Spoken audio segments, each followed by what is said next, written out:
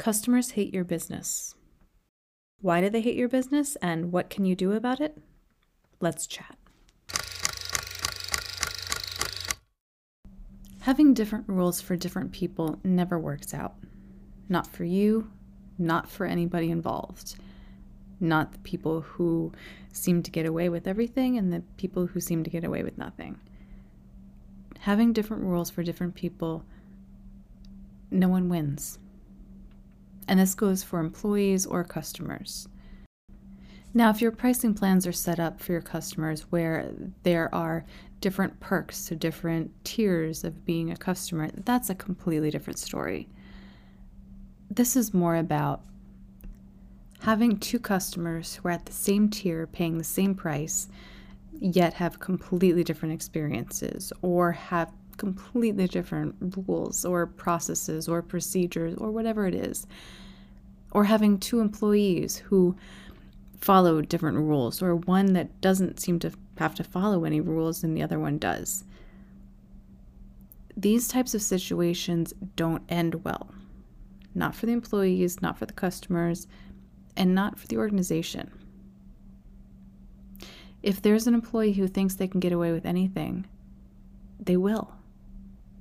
If there's an employee who sees other people who get away with something, but they themselves have to follow strict rules, and sometimes unnecessary rules, well, that doesn't breed goodwill.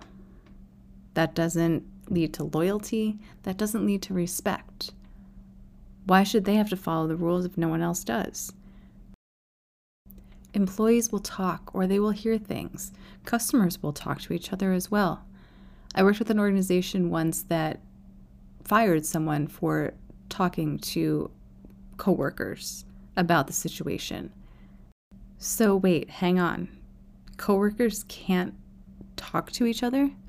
What kind of organization are you running? What sort of authoritarian despot regime do you think you're in charge of? Employees will talk to each other. They should. That's what teamwork is about. If they're afraid to be seen speaking to one another, that is not the sign of a functional organization. That is not the sign of a successful organization. That is a sign of a very dysfunctional and about to fail organization. Because nothing can survive if people are afraid to speak to one another. And you may believe that controlling others is the way to hold on to your power and your control, but I assure you it's not. The way to lead an organization is to lead, not to control. If you want to control something, just hire a bunch of computers. It's a lot easier. If you have an organization where you are involving other people, then let them be people. Let them be human. Let them talk to one another. But yes, when you let employees speak to one another, they may find out things. They may find out that they're treated differently or that they have to abide by different rules. So that's why I don't have different rules for different people. And then you'll avoid the whole mess. Treat everyone with respect. Treat everyone with kindness.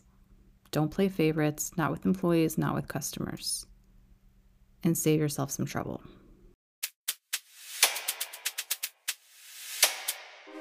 For more business resources, tools and workshops for entrepreneurs, and real-life customer experience stories, visit nickstanley.com and customersoftheworld.com.